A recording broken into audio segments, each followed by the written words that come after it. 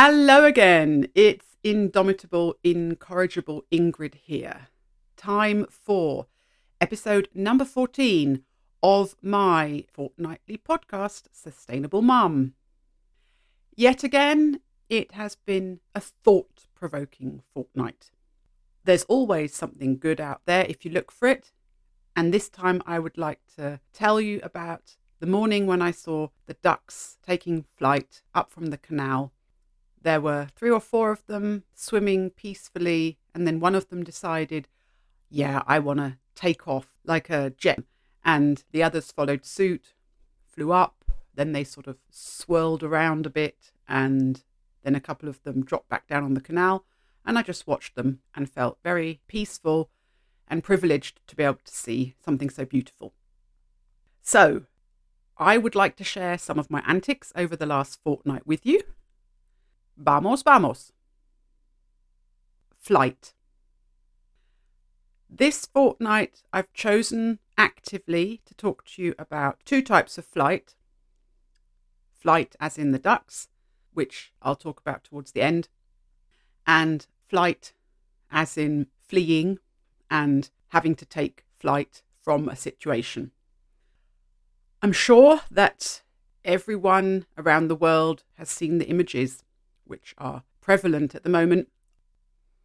Families fleeing from terrible situations, and small children, elderly people on beds in wheelchairs with crutches, mothers clutching their daughters, clutching their sons, volunteers lifting out the prams and the buggies. These images burn themselves on our retinas. They are terrible. Just stop for a moment. Think about this experience of fleeing. You're terrified for your life. Everything is hectic. You're a few years old. You're a young teenager. You don't understand really what's going on, what your mum's doing, what your family's doing. Why are you fleeing? You have to rely on strangers and their goodness and their kindness. You have to hope that there will be people who help you physically and mentally. And it must be an absolutely life-changing experience for everyone who has to go through it.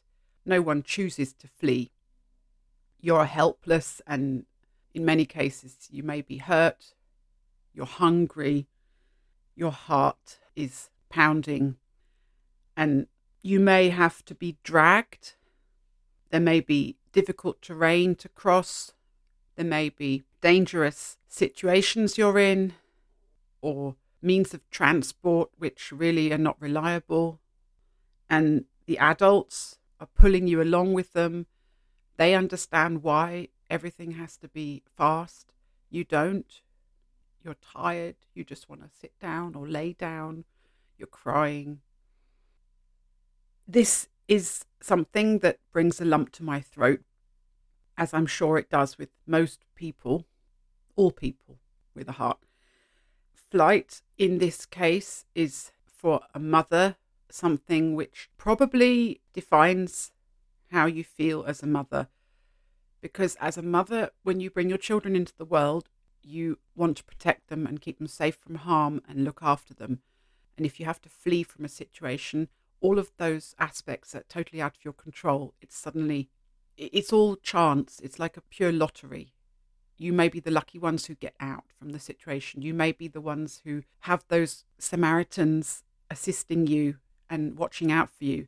But then again, you may not be. And it's this aspect of chance which must make you feel incredibly helpless as a parent. And my podcast is based around being a parent. I think in the introduction, I talk about how there are difficulties with being a parent when you're not living in the country that you grew up in, as is the case with me. And if you're trying to be a sustainable parent, which I am, then it makes life more difficult because the choices you make are always tempered by, is this really a good thing for the planet and for all of us living on Earth? So right now, being a parent, when you have to consider these aspects of terror and fear and uncertainty, it's an overwhelming situation. And I wanted to take the time to think about this aspect of flight and those people who are being forced into it. And remember that you can only take your hats off to people who go through this. They're mustering up those inner vestiges of strength they have somewhere inside of them. Sometimes they don't know they've got them, but they're there. And they're somehow accessing that for the good of their children because they want to save their children and get them out of difficult, dangerous situation. They want to protect their children. And that's what we all want. All parents, we want to look after our children. We want to give them the best possible chance of a happy, healthy life. But now we're being confronted with the question, we want to give them the chance of survival. That was my heartfelt utterance. I have found it very difficult in the last days to separate my everyday life as a mum in a relatively safe place from thinking about those mums and dads and other family members or friends who are dealing with flight. I am now going to move on to the second aspect of flight that I mentioned at the beginning, because flight is a noun as well. And the ducks taking flight at the beginning of my podcast are a happy reminder of the power of flight. And that's one thing that all parents try to give their children. You bring them into the world. The first decade and a half, you're concerned with getting them through every day and making sure they have enough to eat and the right things to eat, even when they don't want to. It's your job to make sure they get those nutrients and vitamins. It's also your job to make sure that they get enough sleep. And boy, is that a problem, like it was with Big Boy, who absolutely did not want to sleep. I remember the phase where he was getting up 7, 8, 9 times from his little cot and trotting across the upstairs landing and standing at the top of the stairs. We were trying very hard to help him settle. And of course, it had the effect of us not having any sleep for a number of years. But yeah, the phase passed. Big Boy learned how to settle, learned how to stay in bed. And now Big Boy is much bigger and much older. And now it's up to him how much sleep he gets. But I do see it as my job to remind him and Gherkin that they do need their sleep. Sometimes they don't want to go to bed. But you do have to go to bed. You do need to get those hours of sleep so your body can recharge. And it's my job to remind them. It's my job to make sure that they've got a bed that they can go to in peace and quiet in a darkened room. Make sure there's no flashing lights. Make sure there's nothing to disturb them so their body can slowly wind down after a busy day. It's my job to do all those mundane little things at the moment. We're now entering the territory where my job is far more concerned with encouraging them and supporting them to hopefully be able to take flight from home in a few years and make their way out into that big, wide world, which can seem scary at times, especially right now. And I'm sitting here thinking of what the world is going to be like for them in a few years. Of course, I have no idea. I can only surmise. I can't predict. Life is not predictable. Life is full of surprises. And in order for Big Boy and Gherkin to cope with those surprises, they need to be fit and healthy and happy and believe in themselves. And that's the greatest gift that I, as a parent, can give my children. The power of self-belief that when they stand there on that edge, about to take flight off, they'll trust in themselves, that they'll manage and that they won't crash. With all my heart, I see that as my greatest challenge, but something I'm willing to put in all of the effort I can muster. And I really don't know where I'm going with this now. I've ended up on a bit of a cliff edge. Doesn't matter. It's a podcast. It's not the end of the world. I wanted to talk about the idea of flight I have.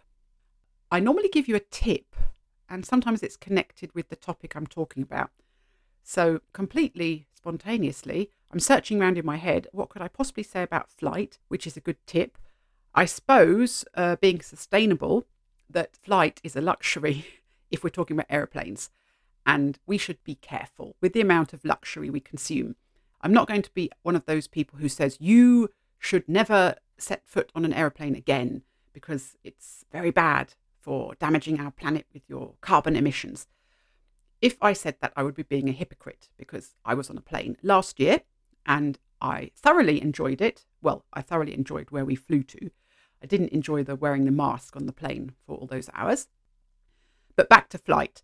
Maybe we should become more sensible consumers. We do have aeroplanes. They do allow us to see other parts of our beautiful planet. But if we want it to stay beautiful, we should really think very hard before we purchase another flight. Maybe save up your treats and maybe have a little bit less than you would have had some years ago. Fewer flights, better planet. I think that's enough for today. Big Boy has got a busy weekend and I don't want him to be sitting here for hours editing. So it just remains for me to say, thank you, folks. It's the end of the podcast for this fortnight. And I do appreciate you taking the time to listen to me and giving me some of your precious minutes. I hope that good things happen to you and your loved ones. And I very much hope that more good things will happen to more people in the next fortnight and fewer bad, sad things. Let's all try and hope for that. It's all from me for now. Take care of yourselves and toodle pip.